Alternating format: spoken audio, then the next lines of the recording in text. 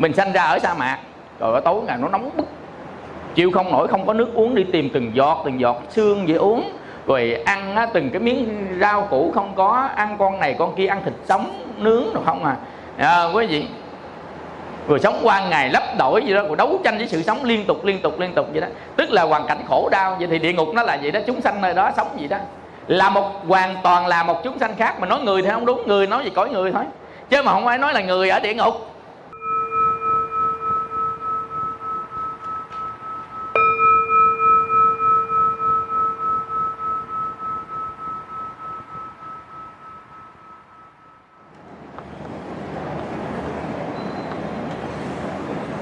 Chúng ta học tam giới 31 cõi.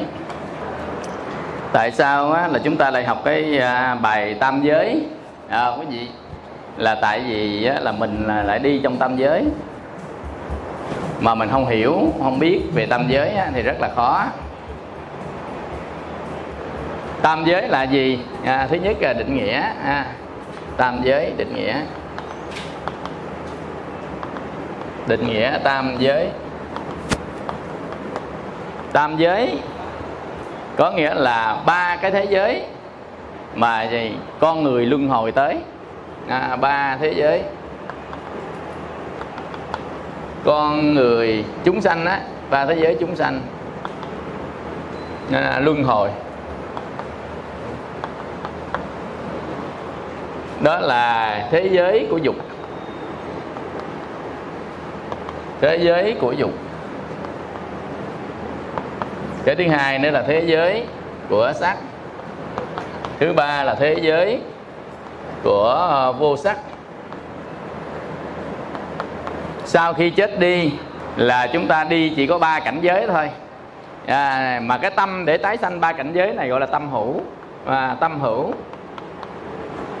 Tâm hữu là tâm tái sanh ba cảnh giới này. Vì trong cái cảnh tái sanh chỉ có ba cảnh giới này thôi nên ta gọi là tam giới. Nghĩa là vậy đó. Nên nó dục hữu, sắc hữu, vô sắc hữu. Tức là tâm hữu nó có ba, là dục hữu, sắc hữu, vô sắc hữu. Cái tâm nào mà đi cõi dục, tâm nào mà đi cõi dục, đi cõi dục thì tâm đó gọi là tâm dục hữu. Tâm nào đi cõi sắc, tâm nào mà đưa mình đi cõi sắc đi cõi sắc thì gọi là sắc hữu. Tâm nào đi cõi vô sắc, tâm nào mà đưa mình luân hồi đi cõi vô sắc thì gọi là vô sắc hữu, thì gọi là vô sắc hữu. Qua cái phần thứ hai là chúng ta học về nội dung của tam giới.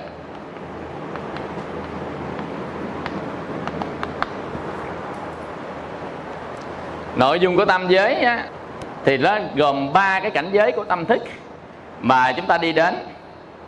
Trong tam giới thì nó chứa nhiều cái cảnh khác nhau và gọi là những cái nẻo luân hồi. Mà trong nẻo luân hồi nó có chứa nhiều chúng sanh khác nhau. Như vậy thì chúng ta có ba cái. Thứ nhất là tam giới, thứ hai là nẻo luân hồi, thứ ba là chúng sanh luân hồi.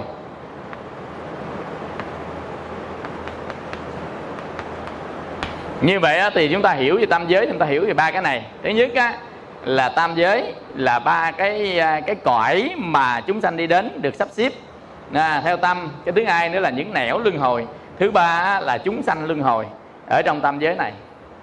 Như vậy thì thứ nhất là tên 21, chúng ta đi cảnh của dục giới.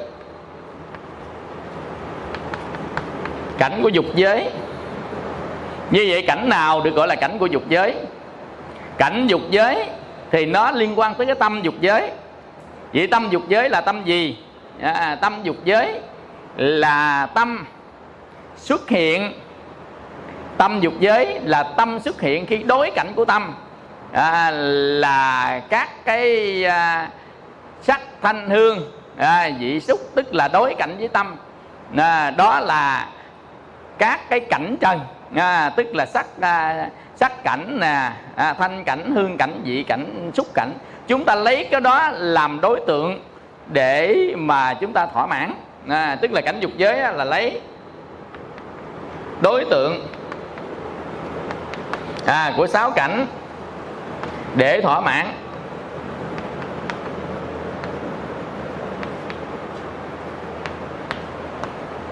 Tức là lấy đối tượng để 6 cảnh thỏa mãn. Thì cái tâm đó, cái tâm mà lấy đối tượng 6 cảnh để thỏa mãn đó, thì đó gọi là tâm dục giới. Ví dụ như là chúng ta lấy sắc để thỏa mãn, chúng ta lấy thanh là âm thanh để thỏa mãn, lấy cái mùi hương để thỏa mãn, lấy cái vị để thỏa mãn, lấy xúc để thỏa mãn. Tất cả đó thì dồn lại thành pháp để thỏa mãn, là thọ tưởng hành thỏa mãn. Thì cái tâm đó gọi là tâm dục giới, cảnh dục giới. Vì cõi dục là cái gì? Cõi dục là thỏa mãn bởi 6 cảnh trần. Như vậy chúng ta nói là cõi dục. Cõi dục là cõi thỏa mãn 6 cảnh trần. Đó được gọi là cõi dục. Nên nếu chúng ta mà còn lấy 6 cảnh trần làm thỏa mãn thì chắc chắn chúng ta sẽ sanh cõi dục. Mà cõi dục đó gồm những cõi dục nào? Nó có 2 loại dục, thiện dục và ác dục. Và chúng ta đi thứ nhất có hai loại dục. Dục là gì? Dục là lấy 6 cái cảnh, tức là sắc, thanh, hương, vị, xúc, pháp làm đối tượng thỏa mãn. Nó dùng mê nó đó, nó chung mê nó đó, lấy sắc, thanh, hương, vị, xúc, pháp làm thỏa mãn. Thì cái cõi đó gọi là cõi dục. Mà cõi không có sắc, thanh, hương, vị, xúc, pháp làm thỏa mãn thì cõi đó không phải là cõi dục. Nên cõi dục là cõi thích thú, đắm, say, mến, ưa sắc, thanh, hương, vị, xúc, pháp làm thỏa mãn. Mình có phái cái gì hình dáng không? Sáng sớm ra soi trước gương mà giọng tấp tấp vô là biết rồi, hiểu không? Còn mình xịt vô là biết rồi, là lấy cái mũi đó, đối tượng của mũi làm thỏa mãn, đối tượng mắt làm thỏa mãn. Rồi uống vô mà chấp, ăn vô mà chấp nó lấy đối tượng của cái lưỡi làm thỏa mãn. Rồi nghe là phê, rồi lấy đối tượng của âm thanh. Người ta nói những lời ngọt ngào thích, nói những lời chua chát không ưa, tức người ta lấy cái đối tượng âm thanh làm thỏa mãn. Như vậy cõi đó là cõi dục. Lấy cái đối tượng của xúc chạm làm thỏa mãn, như nóng, như lạnh, rồi trơn, rồi nhám, rồi dễ chịu, vân vân, làm thỏa mãn. Thì cõi đó gọi là cõi dục. Như vậy cõi dục là lấy 6 cái cảnh trần làm thỏa mãn. Cái cảnh trần thứ 6 thì nó liên quan tới 5 cảnh trần trước. Thọ tưởng hành là nó xuất phát từ 5 cảnh trần trước. Do đó mình cũng dí vô luôn là 6 cái cảnh trần. Thọ tưởng hành nó có thọ tưởng hành là phải căn tiếp xúc với trần, mắt nhìn, tai nghe, mũi ngửi, lưỡi nếm, thân xúc chạm. Thì lúc đó mới có thọ tưởng hành. Mà thọ tưởng hành là đối tượng của ý căn, nên thọ tưởng hành nó bắt cầu gián tiếp của sắc, thanh, hương, vị, xúc, nên gọi nó là pháp trần. Thì cũng gọi là thỏa mãn trong 6 cảnh trần. Nó gọi là cảnh nhưng mà nó không cảnh gì cả. Đó là thọ tưởng hành thì nó không phải là cảnh gì cả. Sắc, thanh, hương, vị, xúc mới là cảnh, nhưng mà nó có này nó mới sanh ra kia, nên gọi nó là cảnh luôn. Đó là pháp trần. Như vậy coi cái cõi nào, bất kỳ cõi nào mà mình đi đến, mình lấy cái đối tượng của sắc, thanh, hương, vị, xúc mà pháp đó để thỏa mãn thì cái đó gọi là cõi dục. Dục nó chia ra làm 2 cái loại cõi dục. Cõi dục thứ nhất dấu sao thứ nhất, dục thứ nhất là ác dục. Ác dục, ác là bất thiện, á cú xá lá nè. Còn dục là tăng há. Tiếng Bali dục là tăng há, á cú xá lá tăng há. Tức là ác dục. Cõi ác dục có 4 cõi. Thứ nhất á, là cõi của địa ngục. Thứ hai là cõi của ngạ quỷ. Thứ ba là cõi súc sanh. Cõi thứ tư Atula. Atula đây là cõi ác, ác thần. Cõi Atula. Như vậy thì có 4 cõi của dục ác, gọi là ác dục. Ác dục là gì? Ác dục là gì? Chúng ta lấy thỏa mãn đối tượng của là 6 trần, tức là sắc thanh hương vị xúc pháp, nhưng với cái tâm nó liên quan tới tham sân si. Cõi ác dục tức là lấy đối tượng 6 trần làm thỏa mãn. Đối tượng là sắc, là thanh, là hương, là vị xúc pháp, làm thỏa mãn, nhưng với cái tâm tham sân si. Tham là lô phá, tham sân là đô xá, si là mô há, làm đối tượng. Ví dụ như á, mình nhìn với tham và nhìn không tham, hai cái nhìn khác nhau. Như vậy chúng ta nhìn mà với lòng tham thì là chúng ta đi 4 cảnh này. Nhưng mà nhìn với lòng không tham thì chúng ta đi là 7 cái cõi kia, 7 cõi của thiện dục và 4 cõi của ác dục. Nhìn có tham không? Nhìn có sân không? Và nhìn có tối tâm không? Tức là nhìn có là cái độ mê tối trọng, tức là cái độ tà kiến á. Nhìn có tà kiến không? Mình nói tà kiến để cho nó dễ, là nói như vậy mà nhìn không phải như vậy, gọi là tà kiến, là nhìn trong si mê, là nhìn tà kiến. Như vậy là này mình dịch ra tà kiến cho nó dễ nè. Như vậy thì chúng ta cũng lấy đối tượng sắc. Nhưng đối tượng sắc với tâm gì? Tâm tham sân tà kiến, tức là tâm sân si. Thì chúng ta sẽ đi vào trong 4 cái cõi này.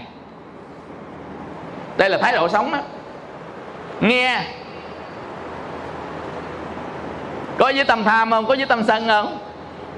Có với tâm tà kiến không? Tâm si. Tam sân dễ phải không? Còn tâm tà kiến á, là tâm si, tức là tâm u tối đối với đối tượng nghe. Nghe mà không có rõ biết cái đối tượng nghe thì đó nghe với tâm si. Nghe mà rõ biết cái đối tượng nghe thì nghe với cái tâm không si. Và nhận diện rõ biết tất cả các đối tượng nghe thì là trí tuệ. Nghe mà không rõ biết đối tượng nghe là tâm si. Chúng ta nghe thôi, chúng ta không có là vipassana cho nó, có nghĩa là không có nhận diện cái đối tượng nghe, là nghe với tâm si. Rồi nghe với tâm sân là nghe trái tai gai mắt á, nghe tâm sân. Còn nghe với tâm tham là nghe thấy hay quá đó, sanh tâm tham. Thì nó liên quan tới tịnh tướng và đối ngại tướng. Tức là trong kinh Phật á, là dùng cái từ chuyên môn nha. Nghe với tịnh tướng, chúng ta nghe với tịnh tướng, với tịnh tướng. Rồi nghe với đối ngại tướng. Nghe với tịnh tướng và nghe với đối ngại tướng. Nghe với tịnh tướng là nghe thấy nó hay quá. Nhìn tịnh tướng là nhìn thấy nó đẹp quá. Nếm với tịnh tướng là nếm thấy nó ngon quá. Ngửi với tịnh tướng là thấy nó thơm quá. Mà tịnh tướng thì sanh tâm tham. Tịnh tướng thì nó sẽ câu hữu với tham. Bất tịnh tướng thì nó câu hữu với sân. Do đó mình phải có tuệ để mà nhìn. Không có gì là đẹp hết. Nó chẳng qua lắp ráp thôi à. Chẳng qua nhân duyên thôi, chẳng qua lắp ráp thôi. Và cũng không có gì là xấu hết. Không có gì. Chẳng qua nó nghịch ý mình thôi chứ đâu phải là xấu đâu. Nên hồi hôm thầy có nói với mấy thầy, mấy cô á, là chỉ có 2 loại người thôi. Là loại người dễ thương và loại người đáng thương, chứ không có loại người đáng ghét. Để làm chi? Để người ta là bỏ đi cái đối ngại tướng.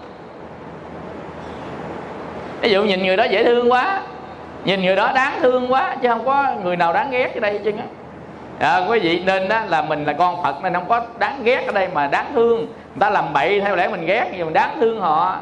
Họ làm bậy họ bị nhân quả, nên họ làm bậy họ bị khổ đau trong tương lai, nên họ trở thành cái người mà rất là đáng thương. Như vậy thì là người ta nhìn đối ngại tướng là gì? Là nhìn mà gây con mắt á. Nhìn đối ngại tướng là nhìn gây con mắt, mà nhìn với tịnh tướng là nhìn lát con mắt. Nhìn lát con mắt là nhìn tịnh tướng á. Nhìn gây con mắt là nhìn đối ngại tướng á. Nhìn lát mắt sanh tâm tham. Nhìn đối ngại tướng là nhìn gây con mắt, nhìn sanh tâm sân. Hiểu không? Ông nào mà nổi sân nhiều nhiều là ông đó nhìn tất cả thế gian là toàn là nhìn cái kiểu gây con mắt không á. Có người nhìn trái con mắt nghịch nghịch đó, tức là không có hài lòng bất kỳ cái gì người ta làm hết trơn á. Nói thiệt á, quý vị, ta gót trà nhìn cũng bực nữa. Trà phải gót thế này nè, mà người ta gót như thế kia. Nội người ta đưa cái tay mình thôi, đáng lẽ người ta đưa tôi phải đưa hai tay, nó đưa một tay cái thôi là nhìn vô cái tay nó đưa một tay cái thôi là máu nó trào lên này. Nó là con là cháu mình, nó là đệ tử mình, mà đưa mình một tay đây nè, thấy chưa? Rồi nó ngồi thôi, nhìn nó ngồi thôi, mà nó ngồi ngang hàng với mình, nó phải ngồi chịch xuống một chút chứ. Rồi trước mặt mình mà nó ngồi chồm hổm, gọi là nhìn đối ngại tướng đó. Toàn lại đó nổi sân hết, nghịch ý, đối ngại tướng nghịch ý. Mà tất cả bên ngoài là sắc pháp hết á, hiểu không? Tất cả ngài là sắc pháp hết. Nó ngồi sao kệ nó đi, sao bắt ta ngồi theo ý mình? Cái người khôn á quý vị là không phải là người muốn biến đổi thế giới, mà người khôn là người muốn biến đổi mình để phù hợp thế giới, chứ không phải biến đổi thế giới để phù hợp mình. Cái câu này đi, ghi vô đi. Khôn và ngu. Khôn và ngu. Cái người khôn á là muốn biến đổi mình để phù hợp với thế giới, biến đổi mình phù hợp thế giới. Người ngu muốn biến đổi thế giới phù hợp mình.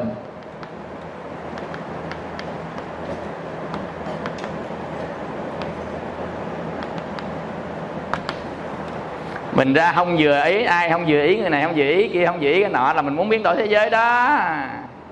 Biến đổi cho vừa cái ý của mình.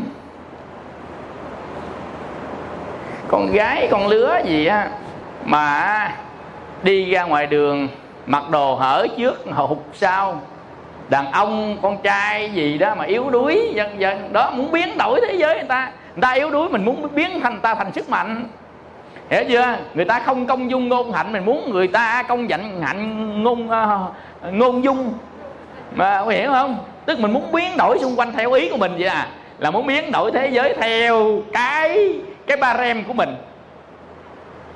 Mà mình biến đổi được không? Thế giới có 7 tỷ người biến đổi. Nói thiệt đó quý vị, đi ra ngoài đường chạy ngang mà thấy người ta cất cái nhà cũng trào máu họng á, cất cái kiểu gì thì tầm bậy tầm bạ không à. Người ta có tiền, người ta cất cái kiểu gì thì kệ của người ta, miễn nhà nước Việt cho ta cất thôi chứ. Quý vị, Việt Nam mà cất cái nón cái nóc nhọn quắt, ta cất cái nón cái nhà ta nhọn kệ người ta chứ. Quý vị hiểu này không? Mình muốn người ta cất cái nhà theo cái tâm của mình nghĩ á, ý thích của mình á, muốn đổi thế giới nó ra vậy đó.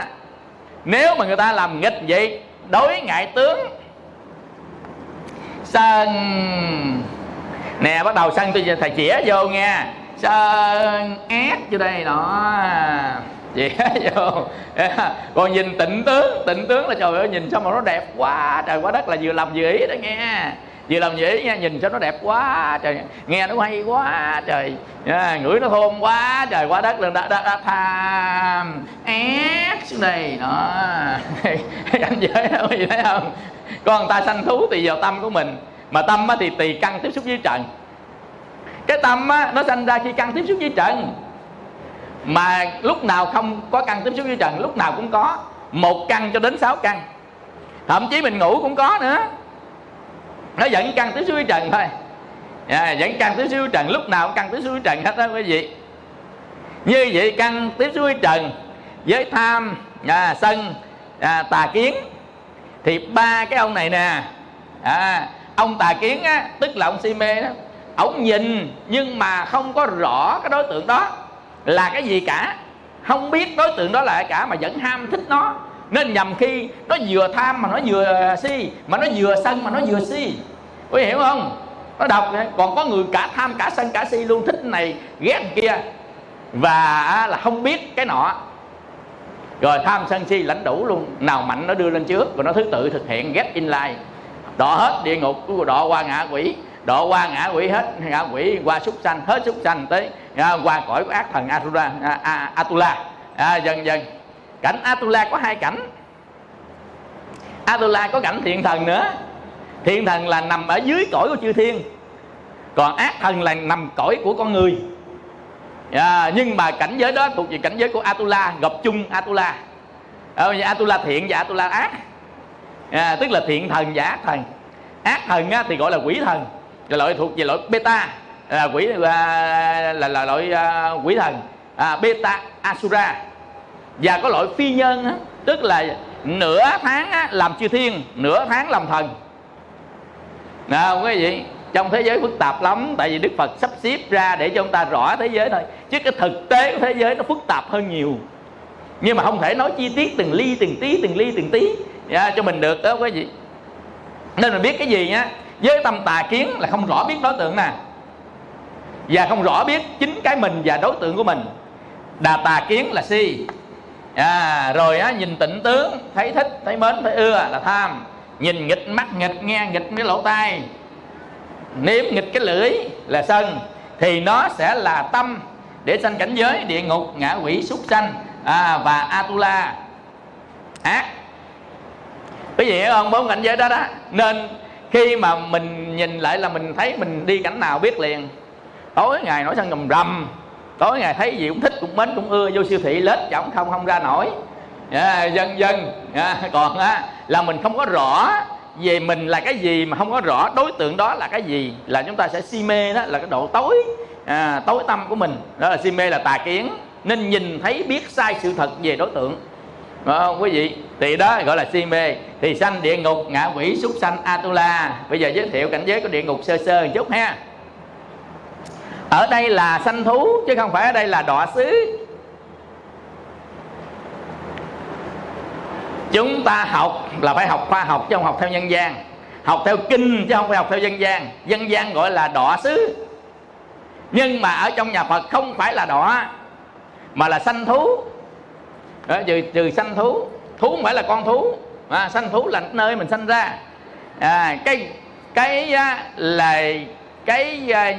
Cái nhân duyên dị thục, dị thục có nghĩa là chín mùi, đó là những cái gì mà gieo nhân gặp chín mùi nó sẽ gặp quả, thì đó gọi là quả dị thục. Quý hiểu không? Thiện với ác nó sẽ sinh ra quả dị thục. Dị thục có nghĩa là chín mùi, nên mình đọc ở trong kinh đó mình nghe là quả dị thục. Quả dị thục đó có nghĩa là một gieo cái nhân nó chín mùi nó sẽ gặp quả bởi đủ duyên, nên đó được gọi là quả dị thục. Hiểu không? Nên thiện với ác thì nó sẽ có quả dị thục.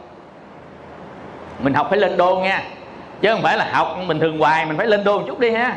Lên đô một chút để mình so với cái cũ, so với mới, mình lên đô từ từ cái đô mình lên. Như vậy là sanh thú. Sanh thú nghĩa là gì? Là luân hồi đó, từ cõi này qua cõi khác là luân hồi. Như vậy từ con người, ví dụ như con người nè ha, mình là người. Sau khi con người mạng chung là chết đi, chỉ lập tức chết đi cái sắc rã, sắc là rupa, sắc rã, thọ tưởng hành thức rã. Khi nó rã cái hiện hữu của người rồi thì nó lập tức hình thành nên cái mới, hình thành nên cái mới. Và cái mới, cái cũ này không ngoài 5 quẩn, tức là 5 quẩn đang hoạt động liên tục. 5 quẩn đang hoạt động liên tục, có thể 1, có thể 2, có thể 3, có thể 4, có thể 5, chứ không phải loại nào cũng đủ 5 quẩn. Nhưng mà nó 1, 2, 3, 4, 5 nó hoạt động liên tục ở trong pháp giới này. Như vậy thì đang có người 5 quẩn hoạt động, có người chết đi thì cái đó đang hoạt động, và khi sanh ra địa ngục thì cái 5 quẩn cũng đang hoạt động. Quý vị hiểu cái ngũ quẩn nó là vậy đó. Ngũ quẩn nó hoạt động liên tục mà nó kết Ví dụ kết 3 quẩn, kết 4 quẩn, kết 5 quẩn thành đó, kết 2 quẩn, kết 3 quẩn, kết 4 quẩn thành đó. Tùy vào loài mà vào nghiệp mà nó kết bao nhiêu quẩn. Vật chất này cũng là quẩn, mà nó là sắc quẩn. Nó không có cảm thọ, nó không có tưởng, nó không có thành, nó không thức. Vậy là nó chỉ là sắc quẩn. Sắc quẩn thì gồm có 4 đại: đất, nước, gió, lửa hợp thành. Vậy thôi, đây cũng là quẩn nè, nó đang hoạt động đó.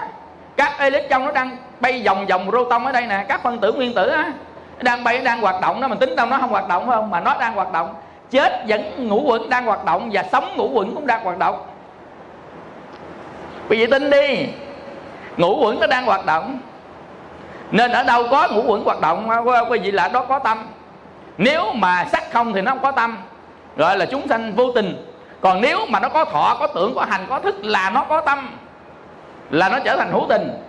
Quý vị hiểu không? Tức là nó từ 2 quẩn trở lên là nó trở thành hữu tình rồi đó. Mà nó chỉ có 1 quẩn là sắc không thì nó trở thành vô tình. Chúng sanh hữu tình và vô tình là vậy đó. Tình là có tâm, tâm tình. Tình là có tâm, không có tâm là không có tình. Nên chúng sanh từ 2 quẩn trở lên là chúng sanh có tâm. Yếu hoặc là mạnh, chúng sanh có đủ 5 quẩn, quý vị là chúng sanh mạnh nhất. Tức là về cái sự nhận diện, nhận thức mạnh nhất. Như vậy thì khi con người mình chết đi, nó sẽ rã tan cái ngũ quẩn, nhưng mà rã tan 5 cái quẩn đó, nhưng mà nó vẫn còn quẩn. Nó rã tan 5 quẩn, nó còn 4 quẩn, 3 quẩn, 2 quẩn chứ không biết, quý vị. Nhưng mà ngũ quẩn nó vẫn đang hoạt động. Khi nó mới hình thành nên ngũ quẩn mới thì có thể nó kết hợp đủ 5 quẩn, 4 quẩn, 3 quẩn thành mới. Tùy vào nghiệp nó nắng cái quẩn đó. Nghiệp nó tham gia vào thì nó năng lực để nó nắng cái nghiệp đó, nắng cái hoàn cảnh đó, thành ra một cái thứ mới. Như vậy cái thứ mới này là cảnh giới của địa ngục. Đây là một cảnh giới chứ không phải là đây là cái trại giam. Địa ngục là cảnh giới. Chúng sanh sanh ra là chúng sanh luân hồi, chứ không phải chúng sanh bị đọa. Đọa nghĩa là con người đem vô trại giam này thì đây là đọa. Con người nguyên si, con người mình nè, đem xuống đây thì đó được gọi là đọa. Quý vị, cái dân gian gọi gì đó, chứ thực ra thực ngữ nhà Phật đọa có nghĩa là đi xuống, siêu là đi lên. Trong pháp giới này chỗ nào mà xuống, chỗ nào mà lên, không có xuống lên gì hết trơn á. Quỷ sống xung quanh. Địa ngục cũng ở đây nè, súc sanh ở đây nè, ác thần cũng ở đây nè, con người cũng ở đây nè. Nên không có xuống lên. Xuống lên đây là chúng ta nói điều kiện sống, tâm thức. Điều kiện sống, điều kiện sống thoải mái, tâm thức là nhận thức tốt thì cảnh giới đó thuộc lên cao. Trí tuệ nhiều lên cao là cảnh giới cao. Mà cảnh giới cao chừng nào thì điều kiện sống tốt chừng đó. Tâm là nhận thức tốt chừng nào, tức là tuệ nhiều chừng nào thì cảnh giới cao chừng đó. Mà tuệ nhiều chừng nào thì cái quả báo của cái y báo xung quanh là điều kiện tốt chừng đó. Còn tâm xấu chừng nào, nghiệp ác chừng nào thì cái điều kiện sống xung quanh nó khổ chừng đó, cảm thọ khổ chừng đó. Do đó mà chúng ta mới thấy cảnh giới của địa ngục là cảnh giới chúng sanh sanh ra. Và cảnh giới này hoàn toàn là một cảnh giới, chứ không phải nghĩa là nó như con người ở đây không gian 3 chiều, mà nó là một chiều không gian khác. Mình không nhìn thấy, nhưng có một số cõi nhìn thấy mình. Với cõi ngạ quỷ là nhìn thấy mình. Mình không thấy quỷ mà quỷ nhìn thấy mình. Nhằm khi mình ngồi đó nó ngồi sau lưng. Thiệt đó quý vị. Như vậy cõi địa ngục có nhiều địa ngục khác nhau. Nói chung cõi địa ngục là con người sanh ra ở nơi đó. Chính cái hoàn cảnh nơi đó, chính cái hoàn cảnh nơi đó làm cho con người khổ đau. Ví dụ như mình nè, mình sanh ra ở sa mạc, rồi tối ngày nó nóng bức, chịu không nổi, không có nước uống, đi tìm từng giọt sương để uống. Rồi ăn từng cái miếng rau củ không có, ăn con này con kia, ăn thịt sống nướng rồi không quý vị. Rồi sống qua ngày lấp đổi gì đó, rồi đấu tranh với sự sống liên tục vậy đó. Tức là hoàn cảnh khổ đau. Vậy thì địa ngục nó là vậy đó, chúng sanh nơi đó sống vậy đó, là hoàn toàn là một chúng sanh khác. Mà nói người thì không đúng, người nói về cõi người thôi, chứ mà không ai nói là người ở địa ngục. Chúng ta nói người ở địa ngục là xa dữ lắm. Mà mình nói là chúng sanh ở địa ngục là một cái loại ở địa ngục. hiểu không? Mà địa ngục á, là một loại chúng sanh địa ngục ở trong cái cảnh dục giới ác, chứ không phải mình nói người ở địa ngục. Có nhiều người nói người ở địa ngục là giống hệt như con người mình đem xuống địa ngục hành phạt dưới. Không có phải, không phải. Mà cảnh giới mình sanh ra như mình đây nè, mà cái cảnh giới đó nó tên bay đạn lạc. Thực ra tên không phải là mũi tên mình bình thường đâu, cái gì giống hệt như là bão, mà nó bão cát, bão đá, hiểu không? Nó đập liên tục không bao giờ ngơi nghỉ hết trơn á. Xỉu rồi tỉnh dậy đập tiếp, xỉu rồi tỉnh dậy nó đập tiếp. Nằm khi xỉu một cái không biết, mình nói xỉu thôi chứ thực ra cái cơ thể sống ở đó nó khác cơ thể của mình, nên mình chỉ nghe trong kinh thôi, mình không hình dung được vấn đề. Nếu ai á mà có thần túc thông á bay tới đó thì chúng ta á, đi tham quan cảnh giới địa ngục mà về kể lại. Ngài Ngục Kiền Liên á tham quan kể lại đó, Ngài kể lại là ở dưới cảnh giới này nữ nhiều hơn nam, nữ sanh ra nơi đó nhiều hơn nam. Tức là nữ ở tại thế gian này sau khi chết sanh qua cõi đó tỷ lệ nhiều hơn nam. Ví dụ 10 người đàn ông ở đây á, sanh qua cõi đó 7 người, nhưng nữ tới 9 người nữ sanh qua cõi đó. Quý vị hiểu không? Ngài Mục Kiền Liên á, Ngài thống kê, Ngài thấy được vậy đó. Ở cõi này á, nữ ở thế gian sanh qua nhiều hơn nam. Nữ thế gian sanh qua nhiều hơn nam, nhiều hơn nam sau khi chết. Mình ở đây chết, mình sanh qua địa ngục á, thì cái người nữ ở trên thế gian đang sống nè, với người nam thì cái tỷ lệ á 10 người thì nữ nhiều hơn nam. Nữ tu hay quá ha. Sanh qua cõi địa ngục nhiều hơn nam. Này Ngài Mục Kiền Liên nói Ngài có thần thông, Ngài đi qua đó Ngài nói, Ngài thống kê chứ không phải tự mình tưởng tượng Địa ngục có nhiều nơi, giống hệt trên thế giới có nhiều châu thiên hạ vậy đó. Mình ở nơi Đà Lạt sướng không? Sướng, thấy không? Về thời tiết. Nhưng mà sướng đây nó có nhiều loại lắm. Một là thời tiết nè, thứ hai đồ ăn thức uống nè, thứ ba phương tiện đi lại, thứ tư nền văn minh, thứ năm á, là cái thể chế chính trị nơi đó nữa. Sướng đây là nó sướng đủ hết chứ không phải nó sướng chỉ một cái. Sướng cái này mà không sướng cái kia. Con người mình ở đây á, là sướng cái này không sướng cái kia. Cõi trời sướng cái này và sướng cái kia luôn. Con người mình nhầm khi ăn miếng ngon sướng, nhưng chút lại đói tiếp, nó hết sướng. Con người mình ở trong máy lạnh nó sướng, chút ra ngoài đi làm nó hết sướng. Có nghĩa là lúc sướng này, lúc sướng lúc khổ, rồi sướng này được này mất kia. Nhưng mà cái cõi đó được hết luôn.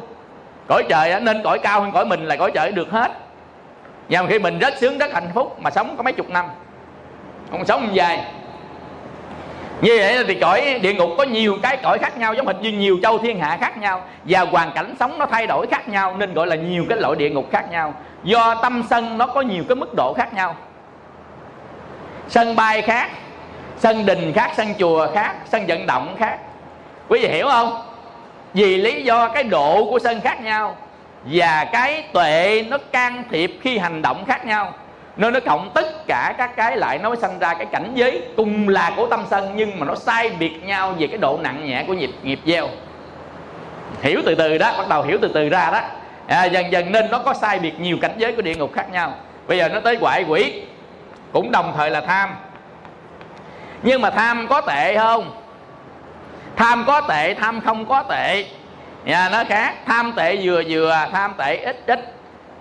Tham có vô minh vừa, tham có vô minh ít. Nên con người làm á quý vị, nó liên quan tới cái độ vô minh đó và cái độ tham dục. Bây giờ dục nè, dục tham á, và vô minh nè. Ông nào lớn ông nào nhỏ thì mình sẽ biết ở trong hành động của mình. Dục lớn hơn vô minh. Vô minh nhỏ có nghĩa là tuệ nhiều, phải không? Vô minh nhỏ là tuệ nhiều, đúng không? Vô minh nhỏ là tuệ nhiều. Ánh sáng ít á, thì bóng tối nhiều. Bóng tối nhiều thì ánh sáng ít. Ý sao giống nhau hả? Như vậy á, thì khi chúng ta biết cái đó là sai, biết bậy rồi làm luôn. Tin không? Biết sai rồi, biết bậy rồi làm luôn. Tại sao làm luôn mà biết bậy? Biết bậy có nghĩa là mình đã có tuệ mới biết, đúng không? Có tuệ mới biết đó là tầm bậy, là mình có tuệ. Nhưng tuệ nó nhỏ hơn tham dục. Lúc đó tham dục quá lớn, tham dục nó lớn hơn tuệ, nên biết mà vẫn làm.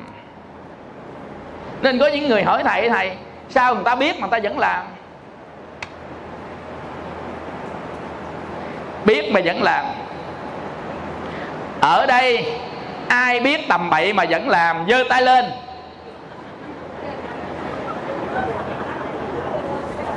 Không ai giơ hết, có nghĩa là làm bậy.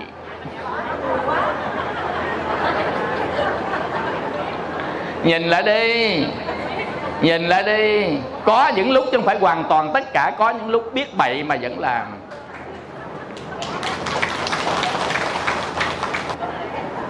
Nhằm khi biết đó làm bậy mà làm luôn. Dục nó quá lớn, dục tham nó quá lớn, muốn thỏa mãn. Tin đi, kinh đó. Nói thật có quý vị, đây cuốn kinh thứ hai Nikaya, quý vị về lấy thêm cuốn này nha. Là những điều thầy nói nó sẽ lần có trong hai cuốn. Rồi tới cuốn 3 thầy sẽ in cuốn 3. Quý vị, bản kinh rõ ràng luôn, quý vị đọc thầy không có nói bản kinh nào bản nào, quý vị cũng chẳng biết bản nào đâu. Về đọc hết mình thấy ý giống là được rồi, là biết cái đoạn này thầy cũng nói rồi nè, đoạn này thầy nói rồi nè. Nên thầy nói là không có rời kinh. Nên mình tu á quý vị, bám kinh của Phật, gốc kinh của Phật. Kinh này là cả toàn thế giới người ta đã công nhận và đã được lưu truyền tới ngày hôm nay. Đó là kinh điển Nikaya, kết tập sau Phật nhập Niết Bàn hơn 200 năm. Kết tập cả 3 lần đều giống nhau cái bộ này. Tức là lần thứ nhất sau Phật nhập Niết Bàn 100 ngày, lần thứ hai 100 năm, lần thứ ba là 270 mấy năm thời của vua A Dục. Dần dần rồi hơn cái là được truyền sang Sri Lanka và truyền sang Myanmar, giữ được cái bảo tàng của kinh điển này, kinh điển Nikaya, còn lại cho tới giờ đó quý vị. Nên những cái đây là những lời Đức Phật dạy gốc nhất, cổ nhất khi Phật còn ở tại thế gian. Chúng ta bám cái bộ kinh này và chúng ta nghe những cái lời luận của chư tổ, nghe bài giảng để làm sáng tỏ kinh, tu đúng. Nhớ là bám lời tổ, bám lời thầy, làm sáng tỏ kinh, tu đúng. Bỏ kinh theo lời của những người sau, sai bét. Quý vị hiểu không? Đó là tu kiểu ái mộ. Quý vị biết tu kiểu ái mộ không? Tu kiểu ái mộ. Ái là yêu thích đó. Mộ là ngưỡng mộ chứ không phải mộ là tắm mồ. Nhầm người giải thích là yêu thích đi xuống mồ. Không phải ái mộ là ngưỡng mộ, chứ không phải ái mộ là ái quá đi xuống mồ. Như vậy thì chúng ta thấy tu kiểu ái mộ, thích cái vị nào là vị đó nói mới nghe, còn người khác nói không nghe, mà chẳng cần biết kinh Phật gì luôn. Người đó nói sao chịu vậy. Tu kiểu ái mộ sai, không bao giờ đi được chánh kiến và không bao giờ đi được quả vị cả. Phải đọc kinh gốc của Phật theo kinh gốc, và những ai ái mộ, những ai mình thích mình nghe để làm sáng tỏ lại trong kinh. Như vậy những người nào mình nghe sau này đó là tổ thầy. Kinh Phật là chính Đức Phật thiết, lấy kinh Phật làm gốc, nghe lời tổ thầy để đối chiếu với kinh mà làm sáng tỏ kinh. Đúng. Bỏ kinh Phật ngang bên, nghe lời các vị sao không, dầu cho đúng cũng thành sai. Tại vì người ta đâu phải Phật, nên nói 10 điều đâu phải đúng hết. Nên chúng ta làm sáng tỏ. Cái này là chân tình thầy trò thầy nói thôi, chứ mình không bao giờ chỉ trích ai cái gì cả. Đấy là kinh nghiệm và học hỏi mọi người. Mình thấy con đường đó là con đường đúng đó. Nên bám kinh, lấy luận của chư tổ thầy làm sáng tỏ kinh, mãi mãi là đúng. Quý vị hiểu không? Chứ tự nhiên ai viết một cái cuốn luận gì đó, Địa Ngục Du Ký, lấy đó làm chân lý để tu luôn, không biết kinh Phật gì hết á. Quý vị không? Cái đó là cuốn sách người ta viết thôi, đâu phải là kinh Phật. Mà là tu để đắc quả, tu là để thoát khỏi đau khổ, chỉ có Phật mới biết thôi.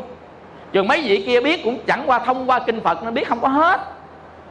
Chỉ có Phật mới biết hết thôi. Nên chúng ta bám cái kinh Phật. Nhưng mà tại vì kinh Phật cô động quá, tao không hiểu hết, nên chúng ta phải nhờ lời giải của quý thầy, quý tổ, quý sư có học có tu đi trước mình làm sáng tỏ lại kinh Phật.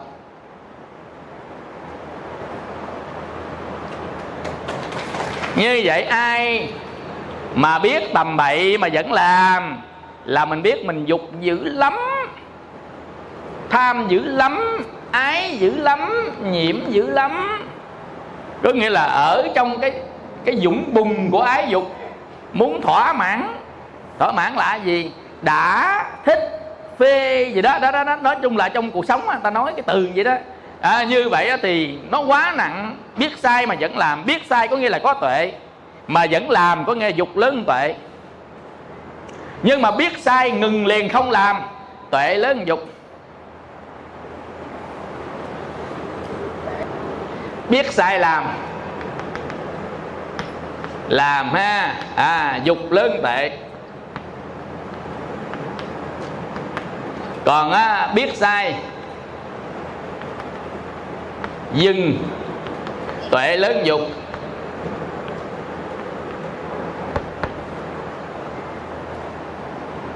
Mà cái độ tệ tức là độ vô minh đó. Vô minh nhiều tệ ít, mà tệ nhiều vô minh ít. Quý vị hiểu không? Nên ai mà biết đó là sai mà vẫn làm thì biết là mình dục nhiều quá rồi, phải sám hối, phải tu diễn ly, tu thiểu dục chi túc. Còn ai biết đây sai dừng lại liền, dừng rụp thắng xe két. Ở đó biết mình có tuệ lớn dục. Còn người không biết sai vẫn làm, người đó vừa dục vừa vô minh. Không biết sai, không biết cái đó là sai, và luôn luôn lúc nào cũng hành động trên cái không biết sai, thì cái đó là dục lớn và vô minh lớn. Dục lớn vô minh lớn đáp số. Dục nhiều tham sân nhiều, vô minh nhiều si mê nhiều. Tham sân si có đủ địa ngục ngạ quỷ súc sanh.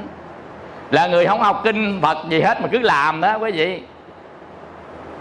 Người không chịu học hành gì trơn á, không có đọc kinh, học kinh, không có soi sách gì hết, mà hàng ngày vẫn làm nhiều chuyện của thân khẩu ý. Mình tác động vào môi trường xung quanh của các loài chúng sanh, thì đó là dục lớn vô minh lớn. Tiêu dội, đó là hạng đáng thương đó. Hạng dục lớn vô minh lớn, không học kinh học sách, không sáng tỏ hết, mà tối ngày cứ tác động vào trong môi trường xung quanh, làm bằng khâu thân, bằng khẩu, bằng ý. Tối ngày cứ nói, cứ suy nghĩ và cứ hành động. Hành động, nói, suy nghĩ trong cái không biết gì cả, là dục lớn vô minh lớn. Thấy người đó mình phải khởi tâm từ, tiêu sau đời này không bao giờ được làm người. Thành chắc luôn đó, chắc luôn đó, mách xua luôn. Quý vị mách xua luôn. Mách xua là gì ha? Mách xua là chắc chắn luôn, bảo đảm luôn á, insurance luôn á. Như vậy thì mình xét soi. Nhưng mà cái người tu thọ giới như mình có học pháp đó quý vị, sẽ lọt vào hoàn cảnh thứ nhất, biết mà vẫn làm, chứ hoặc là biết mà không làm, chứ ít có ai lọt vào hoàn cảnh thứ hai. Vì lý do đó mới nói là quy y Phật, quy y Pháp, quy y Tăng, rồi thoát khỏi địa ngục ngạ quỷ súc sanh. Là mình đấy, là mình biết mà không làm, hoặc là biết mà vẫn làm, rồi sau đó biết mà không làm.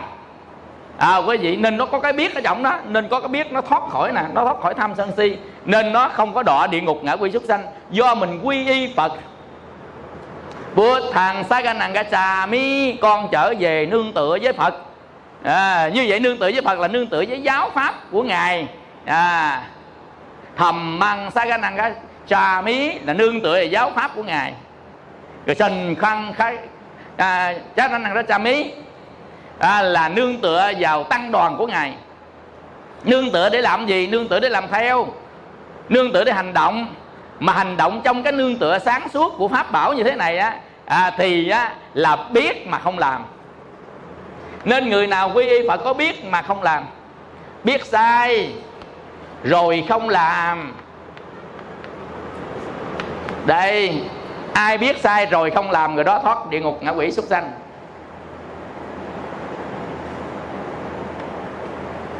Biết sai mà làm vẫn xuống như thường. Quý vị hiểu không? Nhưng mà xuống nó thấp một chút xíu, chưa tới tầng 18 đâu, 17 cộng 1 à, chưa tới 18 đâu.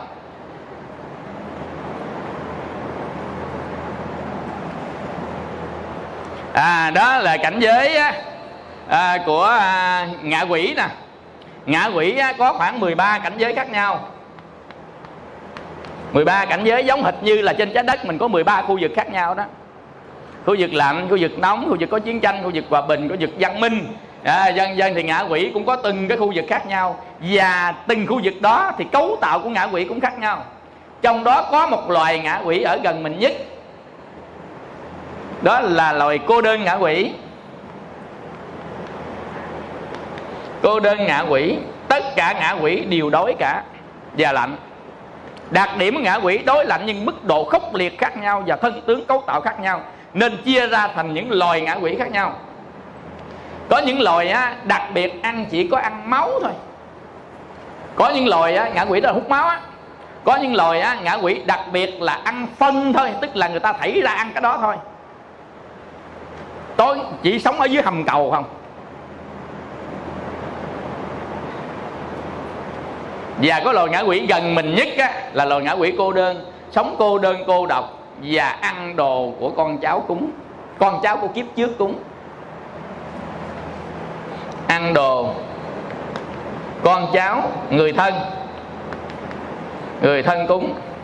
Còn loài này mà không có ai cúng cho ăn, thảm lắm. Đi vòng vòng không ai mời, vô nhà ta bị đánh, không vô được. Loài ngạ quỷ nó beta khổ lắm. Nên nhầm khi cái loài này người ta cũng nhầm lầm là cô hồn nữa đó quý vị. Nên đó loài ma quỷ người ta ghép vô luôn. Chứ cái quan niệm dân gian cô hồn là người sau khi chết chưa có tái sanh cảnh giới nào hết, mà lang thang. Nhưng mà cái gì lang thang mới được? Lúc đó là cái gì lang thang mới được? Rã ngũ quẩn, rã sắc rồi. Nên chúng ta không hiểu hết vấn đề đâu quý vị, ở trong pháp giới này. Nhằm khi cái loài ngạ quỷ thứ 13 này nè, quý vị, mà mình tính đâu là cái linh hồn sau khi chết thân chung ấm. Nhằm khi thân chung ấm không có công năng đó, nhưng mà cái loài ngạ quỷ nó sẽ có công năng, tại nó ra thành một cái chúng sanh khác rồi. Còn thân chung ấm không phải là chúng sanh. Quý vị hiểu không? Thân chung ấm không phải là một chúng sanh. Thân chung ấm là chung chuyển của loài chúng sanh này qua chúng sanh khác thôi. Tại nó chưa sanh mà làm đâu phải là chúng sanh. Chúng sanh phải sanh ra trong 4 cái, là thai sanh, nõn sanh, thấp sanh, quá sanh mới là chúng sanh. Sanh từ thai, sanh từ trứng, sanh từ ẩm thấp, sanh từ đủ điều kiện áp suất nhiệt độ, đó là hóa sanh, thì mới là chúng sanh. Nhưng con người ta chết đi chưa sanh thì không được gọi là chúng sanh. Quý vị hiểu không? Chưa sanh mà chúng sanh gì? Nên rất phức tạp về thân chung ấm. Chỉ có tệ chi của những người mà có được là thần thông thì người ta mới biết được là cái gì. Còn bình thường con người mình có thể cảm nhận được loài ngạ quỷ này nè. Loài ngạ quỷ thứ 13 là ngạ quỷ cô đơn, mà ăn đồ cúng của con cháu kiếp trước. Họ rất là cô đơn và lạnh và đói. Nên loài này rất là cần, thứ nhất là con cháu cúng cho ăn, thứ hai cầu siêu, thứ ba làm phước hồi hướng. Người ta cần dữ lắm.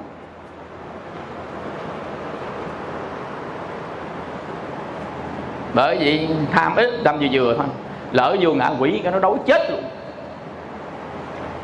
Sự thật đó quý vị, chỉ cần ngày hôm nay thôi, mà ngày mai lỡ tắt hơi cái thôi, ra một cái rồi xong. Đâu còn thông minh như con người nữa. Đức Phật dạy là tất cả các loài chúng sanh đều có khả năng tu để giải thoát. Tu thành Phật xa lắm, tu giải thoát cho gần A-la-hán thôi, cho gần. Quý vị, tu thành Phật xa lắm, nhiều A Tăng kỳ kiếp, tất cả chúng sanh đều có thể tu giải thoát. Nhưng với cái điều kiện, với điều kiện chúng sanh đó phải hiểu đạo. tất cả chúng sanh đều có khả năng tu giải thoát thành thánh thành Phật. Quý vị hiểu tới đây chưa? Nhưng với điều kiện, với cái điều kiện phải hiểu đạo. Hiểu đạo là mắt gá. Hiểu đạo là cái con đường giải thoát, là đạo đó. Đạo tức là con đường để đi đến giải thoát, là đạo. Phải hiểu con đường này, phải biết con đường này. Mà hiểu nó liên quan tới nhận thức. Nhận thức thì nó liên quan tới trí khôn. Quý vị hiểu không? Trên cái lý thuyết thì tất cả chúng sanh đều có khả năng tu thành thánh, tu giải thoát, tu giác ngộ. Nhưng trên thực tế thì nó phải thỏa mãn điều kiện là chúng sanh đó phải hiểu đạo, phải có nhận thức, phải có trí khôn. Mà hiểu đạo phải biết tới chánh pháp mới hiểu đạo được. Đạo đây là đạo giải thoát, là chánh pháp của Phật. Nên chúng sanh đó phải biết được chánh pháp của Phật, hiểu được chánh pháp của Phật và tu theo chánh pháp của Phật, thì chúng sanh đó mới được giải thoát. Quý vị hiểu chỗ này không? Nên trước khi Đức Phật giảng chánh pháp không có ai giải thoát hết á. Khi mà Đức Phật thành Phật rồi, Ngài giảng chánh pháp người ta mới giải thoát.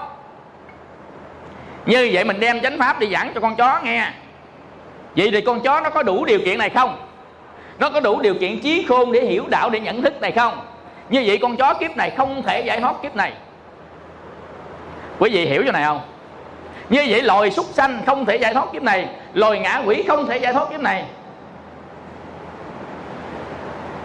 loài ác Atura không thể giải thoát kiếp này, loài địa ngục không thể giải thoát kiếp này. Kiếp mà họ đang đọa đó, mình gọi là đọa đó, mình gọi là đọa là sanh xuống thôi, chứ thực là kiếp họ đang sanh ra đó, họ đang sống đó. Nói là kiếp họ đang sống đó, kiếp này không thể. Mà nó như vậy, cái qua kiếp sau nó trở thành cái tập quán.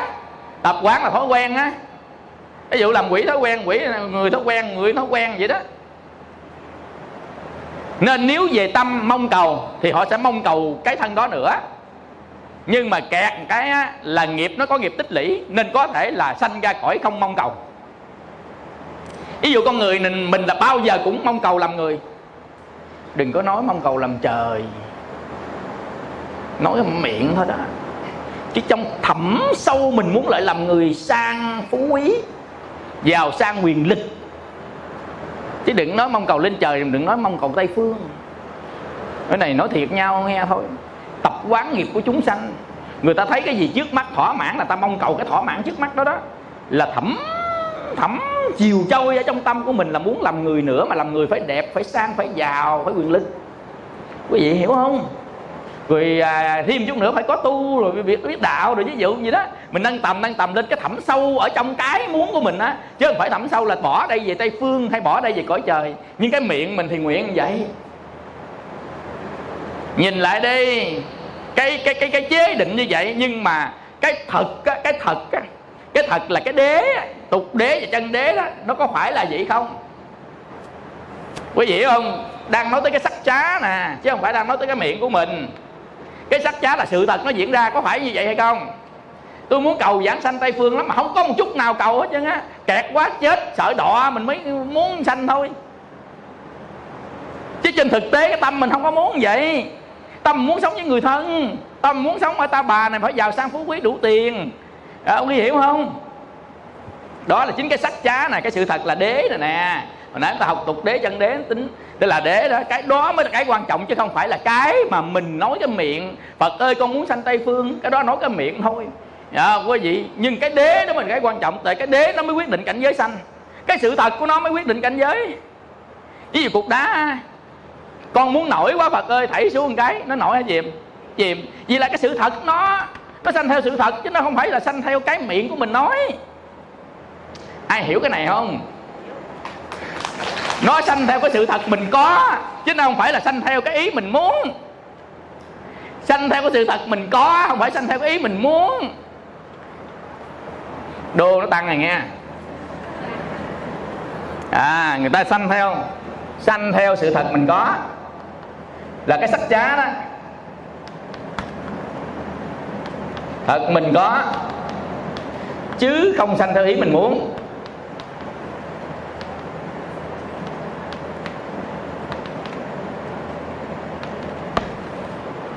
Sự thật sanh theo cái thật mình có, là cái đế đó, tục đế đó, chứ không phải là sanh theo cái ý mình muốn. Ý mình muốn thì mình ý muốn làm Phật lẫn kìa, ý muốn dữ lắm, ý muốn là ba la hán như một quyền liên bay dèo dèo kìa. Nhưng cái sự thật gì thì nó sẽ như vậy. Nên chúng ta tu tập, chúng ta sẽ chuyển đổi sự thật của dục tục đế. Từ sự thật của tham chúng ta làm qua sự thật của hết tham, thì chúng ta sẽ sanh theo cõi giới của hết tham. Quý vị thấy không? Mà chính cái có được hay không có được đó là chân đế.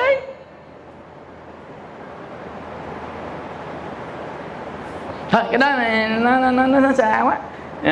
Về nghiên cứu một tí nữa. Chỗ này như vậy á, thì cái ý của mình muốn với cái thật của mình có hai cái nó khác nhau. Quý vị đừng có nghĩ là tu theo ý của mình muốn nên lên bàn thờ Nam Mô A Di Đà Phật cho con dẫn sanh Tây Phương Cực Lạc mà tối ngày cự lộn không. Cái sự thật là mình cự lộn với tâm sân. Còn cái ý mình muốn á, là lên Tây Phương Cực Lạc mà gọi thượng phẩm thượng sanh kìa. Ý mình muốn, nhưng cái sự thật này ta đụng tới cái một bộ đồ gai nổi lên cục toàn là chửi mắng người ta không à. Như vậy sanh theo cái nào? Sanh theo cái sự thật, cái tục đế, cái sự thật của thế gian của mình là tâm mình một đống sân, thì sanh ra cái sân đó, chứ không phải sanh theo cái ý mình muốn giảng sanh. Nên cái ý mình muốn giảng sanh là cái định hướng để mình chuyển đổi cái sự thật. Cái ý giảng sanh là cái định hướng để mình chuyển đổi sự thật cho phù hợp với cảnh giảng sanh. Người đó mới gọi là hiểu biết đạo đấy. Còn người không hiểu biết đạo đó là tính đâu sanh theo sự mong cầu của mình. Không có. Chúng ta muốn biết sự thật của cái thế giới nó hoạt động như thế nào, chứ không phải chúng ta muốn biết cái lời của người ta nói như thế nào. Quý vị hiểu không?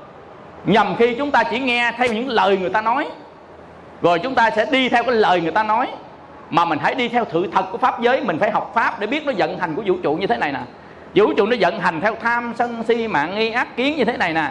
Nó vận hành tương đối qua lại của cái độ vô minh, của cái độ dục như thế nào. Cái sự thật nó vận hành như vậy đó, chứ không phải là sự thật là người ta nói, người ta lý luận. Theo triết học, triết học ta lý luận là cái người ta mong muốn. Nhưng mà hỏi ơi, cái sự thật của nó là cái sự thật, cái chân đế tục đế. Giống hệt như mình muốn á, cục đá thảy xuống nước chìm là mình rất mong muốn để mình bước lên mình đi qua sông, nhưng thực ra thảy cục nào xuống xin lỗi, mình muốn nó nổi để mình bước lên đó mình đi qua sông. Nhưng than ơi, thảy xuống cục nào nó chìm cục đó. Sự thật là nó chìm. Do đó mình muốn nổi lên mình phải thảy phao xuống thôi. Bắt đầu mình gần hiểu rồi đó. Nên người ta gần hiểu, người ta không có mong cầu xa xôi ở chỗ nào cả, mà người ta ngày đêm ta chỉnh đổi mình một cái sự thật mới của cái tục đế mới. Sự thật hôm qua tham đắm say mê làm biến, bữa nay siêng năng tu tập thay đổi, thành ra người hiền trí, thành ra người đức hạnh. Người đức hạnh, người giới hạnh. Người đức hạnh tức là người giữ giới á. Người đức hạnh hương đức hạnh bay ngược chiều gió. Người đức hạnh là người giữ giới á. Quý vị, mà người đức hạnh là người giữ giới thì người có đầy đủ phước báo, và người có đầy không có ít tham, ít sân, ít si, nên người đó lên cõi trên. Dục ra trong pháp giới cái tự nhiên nó nổi lên trên à. Nên mình phải biết cái sự vận hành của pháp giới thế nào, rồi mình ngày đi mình chỉnh sửa, chứ không phải mình đi khoe với người ta tu dữ lắm. Ngồi thiền 24 tiếng trên 24, con niệm Phật 1108 sau, con ngồi thiền lần 4 tiếng. Nói với ai thì nói, chứ nói với thầy cười thôi. Nhưng cái sự thật kìa, ông chết đi, ông sanh về đâu mới là cái quan trọng, chứ không phải ông ngồi được 24 tiếng ở đây. Ông phải biết được cái gì để quyết định ông sanh cảnh giới, thì ông phải sắn vào đó mà ông tu đúng cái chỗ đó đó. Mình hiểu chỗ này không? Chứ không phải cái người ta nói trời ơi lên trên đó đẹp lắm, hay lắm, ông hãy cầu nguyện lên trên đó đi, ví dụ gì đó. Cái đó là cái định hướng của mình cần tới thôi, lý tưởng thôi, chứ không phải là cái thực tế. Thực tế sau khi tắt hơi có được lên đó hay không? Quý vị hiểu không? Tắt hơi nó quyết định là cái sự thật của mình nặng quá nó chìm, nhẹ nó nổi. Không nặng không nhẹ giải thoát. Quý vị, nhẹ là thiện, Nặng là ác, không nặng không nhẹ, tâm di tác. Có nghĩa là tâm đã thoát ra khỏi thiện ác, là bỏ chấp đó, gọi là tâm không chấp thủ nữa.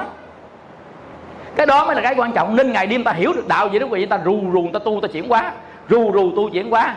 Đi biết đi, đứng biết đứng, nằm biết nằm, ngồi biết ngồi ha. Rồi khởi lên tâm từ bi thương yêu tất cả chúng sanh, không chứa tham sân si dục ở trong lòng. Nó có ra cái xả, có ra cái xả, có ra cái xả. Xả tức là chúng ta buông tham sân si ở trong lòng mình ra, buông dục ở trong lòng mình ra. Tại vì nó không phải là mình, nó không phải là của mình, nên dứt khoát không chứa. Chứa thì chính cái nó giống hệt như thế này ha. Mình đeo một cục đá, nhảy xong nó chìm. Vậy thì bây giờ muốn nhảy xong nó nổi, chỉ cần quăng đá đi, xả. Vậy thì mình có tham, có sân, có giận, có hờn, có ghét, có ghen, có dục, quăng nó ra, đó là tâm xả. Cái tâm quăng ra là tâm xả. Còn quăng được nó là chứng được cái xả đó, là xả niệm thanh tịnh, là chứng được. Còn cái tâm chúng ta không chứa chấp đó gọi là tâm xả. Tâm xả chứ chưa xả được. Còn chứng xả chúng ta phải qua sơ thiền, nhị thiền, tam thiền, tứ thiền. Quý vị hiểu không? Còn cái tâm xả là cái tâm mình khởi lên là không chứa chấp nó, nhưng nó vẫn còn. Còn chúng ta đẩy được ra nó thì phải đi từ sơ thiền, ly dục, ly bất thiện pháp, chứng về chú từng thiền thứ nhất. Ly dục tức là ly tham sân, đúng không? Là ba thất bất thiện pháp là tham sân si. Nên ly dục là ly tham sân, mà ly tham sân là ly si. Nên gọi là ly dục, ly bất thiện pháp là một, chứ không phải dục với bất thiện pháp là hai. Quý vị hiểu không? Tại vì dục nó thỏa mãn là tham, dục không thỏa mãn là sân. Nên ly dục, ly bất thiện pháp, hồi nãy chúng ta nói bất thiện pháp là tham sân si. Cú sa lá, cú sa lá. Như vậy thì ly dục, chỉ cần mình ly dục nên ta sống thiểu dục, sống thanh đạm thanh bần, dần dần rồi người ta bớt đi. Tuy là giàu có nhưng vẫn sống trong cảnh thanh đạm. Ai đó, Đức Phật đó, ngày giàu không? Giàu quá giàu chứ gì nữa, con vua mà không giàu, nhưng ngày sống có hưởng thụ không? Không, tức là giàu có sống cảnh thanh bần để chi? Để hạn chế cái dục này xuống nè, hạn chế. Nên các cái vị tu khổ hạnh vào thời Đức Phật á, gặp Đức Phật tu mau đắc lắm. Nhất là các vị tu khổ hạnh là các vị đó chặn dục nó dễ. Mà chỉ có một cái ta tà kiến thôi, ta không biết con đường giải thoát, không biết con đường mắc gá, tức là con đường đạo giải thoát ta không biết. Nên Đức Phật chỉ dạy người ta con đường giải thoát thôi. Còn sẵn cái công hạnh tu mà khổ hạnh của họ đó, họ lướt qua cái họ đắc đạo rất nhanh. Nên những cái vị mà tu hành khổ hạnh vào thời Đức Phật đó, chỉ hiểu biết đạo cái áp dụng khổ hạnh với cái đạo để chỉnh sửa thành chung đạo là họ đắc nhanh dữ lắm. Rồi đó là ác của dục giới. Bây giờ có 7 thiện dục giới, 7 cõi thiện dục giới. 7 cõi thiện dục giới tức là người. Thứ nhất là người. Rồi 6 cõi trời, 6 cõi trời dục. Mình kể tên thôi. Gọi là cõi tứ đại thiên dương. Một nè, tứ thiên dương. Thứ hai đao lợi. Đao lợi là nơi mà Đức Phật thiết Bộ A Tỳ Đàm đó. 3 là Dạ Ma. 4 là Đâu Xuất, là nơi Bồ Tát Di Lặc đang ở nè. Đâu Xuất. 5 là Hóa Lạc. 6 Tha Hóa Tự Tại. Vậy thì chúng ta có là 7 cái cõi dục thiện. Nên làm thiện mới làm người được đó quý vị. Không có làm thiện tức là ít tham sân si mới làm người được. Còn mà còn tham sân si không có làm người được đâu. Do đó ít tham sân si nên Đức Phật dạy là làm người giống như con rùa mù ở dưới đáy sông, 100 năm trồi lên lần trồi đúng cái bọng cây nổi trên mặt nước vậy đó. Con người ta làm ác không có làm thiện, do đó mất thân người rồi không có trở lại làm người được. Mà làm người có cơ hội làm thánh ở trong kiếp người. Còn không làm người, không làm trời thì cơ hội làm thánh thua.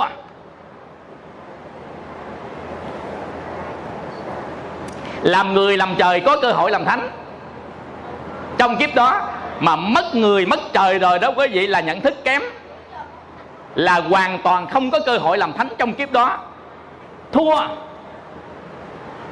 Quý vị hiểu chỗ này không? Phải hiểu chỗ này mới được. Mình làm người làm trời thì có cơ hội làm thánh ở trong kiếp làm người làm trời, vì chúng ta đủ nhận thức để biết được cái mắt gá là con đường đạo giải thoát, nhận thức được. Còn tất cả các loài khác không đủ trình độ để nhận thức, dầu đó là chúng sanh hữu tình, không đủ trình độ nhận thức thì kiếp sau đi, chứ kiếp này không có được. Ví dụ con chó, con bò, con trâu, con dê, con chó kiếp này không có được làm thánh.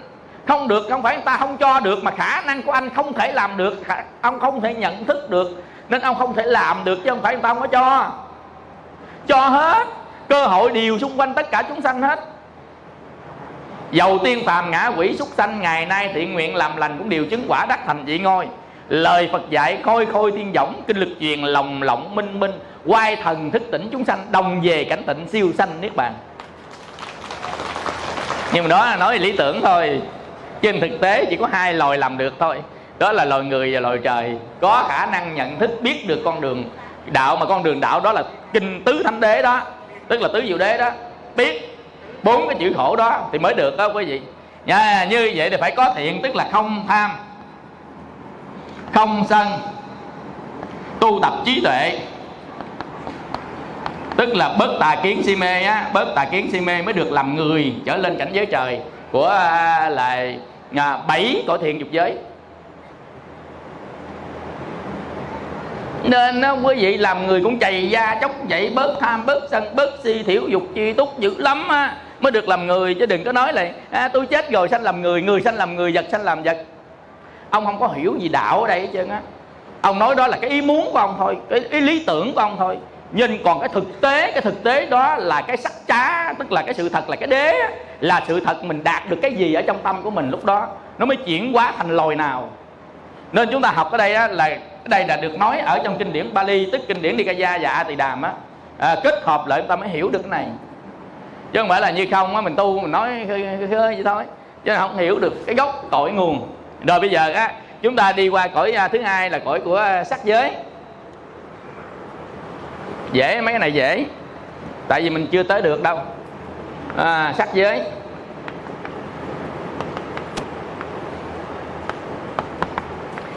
Sắc giới là cảnh giới gì? Sắc giới là cảnh giới quả báo của 4 cái tâm thiền, 4 cái từng thiền. Sắc giới là cảnh giới quả báo của 4 tầng thiền, gọi là 4 tầng thiền sắc giới. Chứ không phải là cảnh giới là cái ý mình ham thích sắc mà về cảnh giới sắc, mà cái quả báo của 4 tầng thiền định của tâm. Ví dụ chúng ta vào được sơ thiền, vào được nhị thiền, vào được tam thiền, vào được tứ thiền. Sơ thiền là ly dục, ly bất thiện pháp, chứng chú tầng thiền thứ nhất, cảm giác hỷ lạc, ly dục sanh có tầm có tứ. Ai vào được cái đó là vào được 16 cõi trời của sắc giới. Nhớ là 16 cõi trời sắc giới.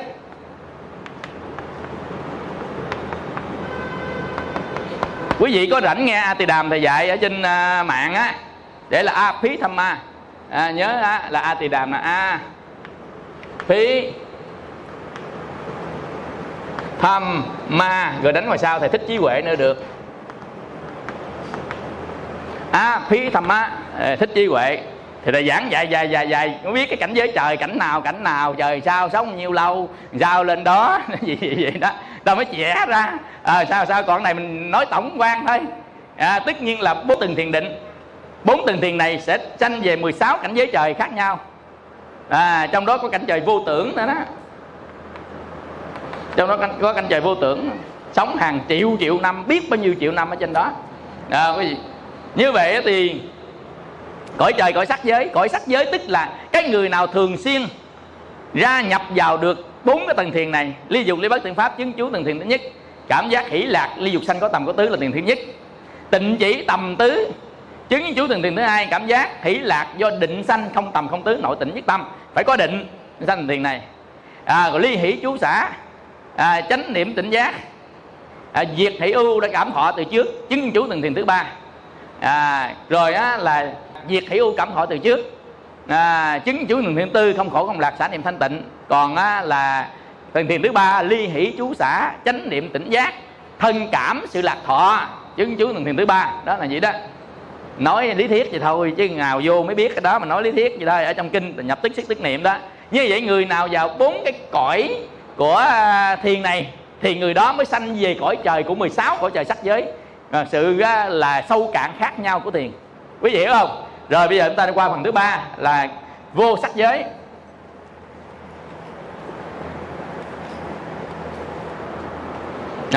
Ba cõi vô sắc. Cõi vô sắc có bốn cõi trời vô sắc. Có 4 cõi trời vô sắc. Nếu ai mà dùng đối tượng định để vượt qua sắc tưởng, đi lên 4 cái cõi của định, đó là không vô biên xứ, không vô biên xứ, 2 thức vô biên xứ, 3 vô sở hữu xứ, 4 phi tưởng xứ,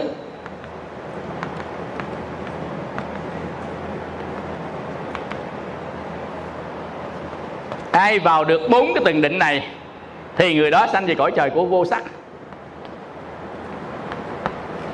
Như vậy 4 cộng 16 là 20. Hồi nãy 4 cộng 7 của thiện dục giới và ác dục giới nữa là 11. 20 cộng 11 ra nhiêu? 20 cộng 11 bằng 31 cõi. 31 cõi. Trong 31 cõi này, quý vị, trong 31 cõi này thì con người, tất cả chúng sanh có 121 tâm vương.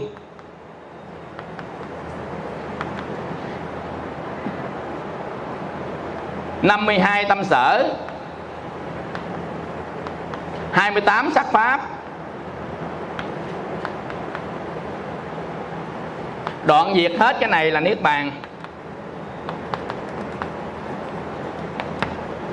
Cái đó học ở trong A Tỳ Đàm thầy sẽ dạy. Tất nhiên là 121 tâm vương, trong đó có tâm hiệp thế, tâm siêu thế. Vì tâm hiệp thế là tâm dục giới, sắc giới và vô sắc giới là tâm hiệp thế. Tâm siêu thế là tâm đạo và tâm quả. Và có 52 tâm sở là nó tâm dương khởi lên, tâm sở nó khởi theo. Và lúc đó nó sẽ tạo nghiệp trên cái nền của tâm sở, của thân khẩu ý. Tại vì ở đây chúng ta dạy thì là mất thời gian mà chúng ta cũng khó hiểu lắm, nên đó thầy dạy trên mạng, quý vị coi để sáng tỏ những lời thầy dạy thôi, chứ không cần quý vị phải thuộc lòng gì hết. Nó coi để sáng tỏ cái tâm nó phân tích vậy nó ra vậy đó, mình sống sao vậy đó, để mình hình dung mình hiểu thôi. Nên phải học Abhidhamma, tức là A Tỳ Đàm, thắng pháp, vô tỷ pháp, vi diệu pháp là một tên một á, người ta dịch ra, nhưng mà nguyên tiếng Bali gọi là Abhidhamma.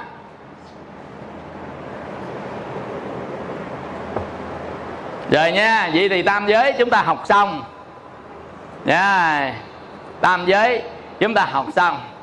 Như vậy thì khi nào tu chứng đắc được niết bàn thì mới rời được tam giới.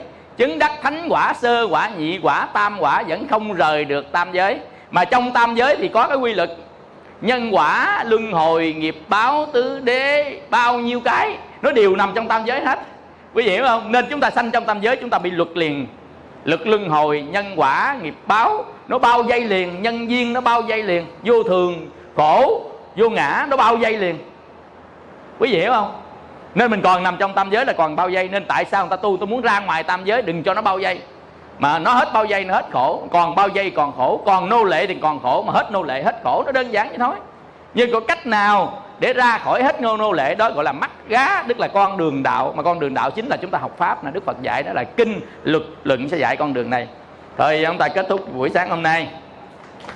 Chúng ta nghỉ khoảng độ 10 phút, chúng ta dùng ngọ trưa. Ngọ trưa xong quý vị nghỉ trưa, đầu giờ chiều chúng ta đi kinh hành, rồi chúng ta tập ngồi thiền nha, cho tới 2:30 chúng ta nghỉ. Như vậy xin mời quý vị đứng lên ta hồi hướng. Idang no nya tinang ho tu sukita hantu nya ta yo. Idang no nya tinang ho tu sukita hantu nya ta yo. Idang no nya tinang ho tu sukita hantu nya ta yo.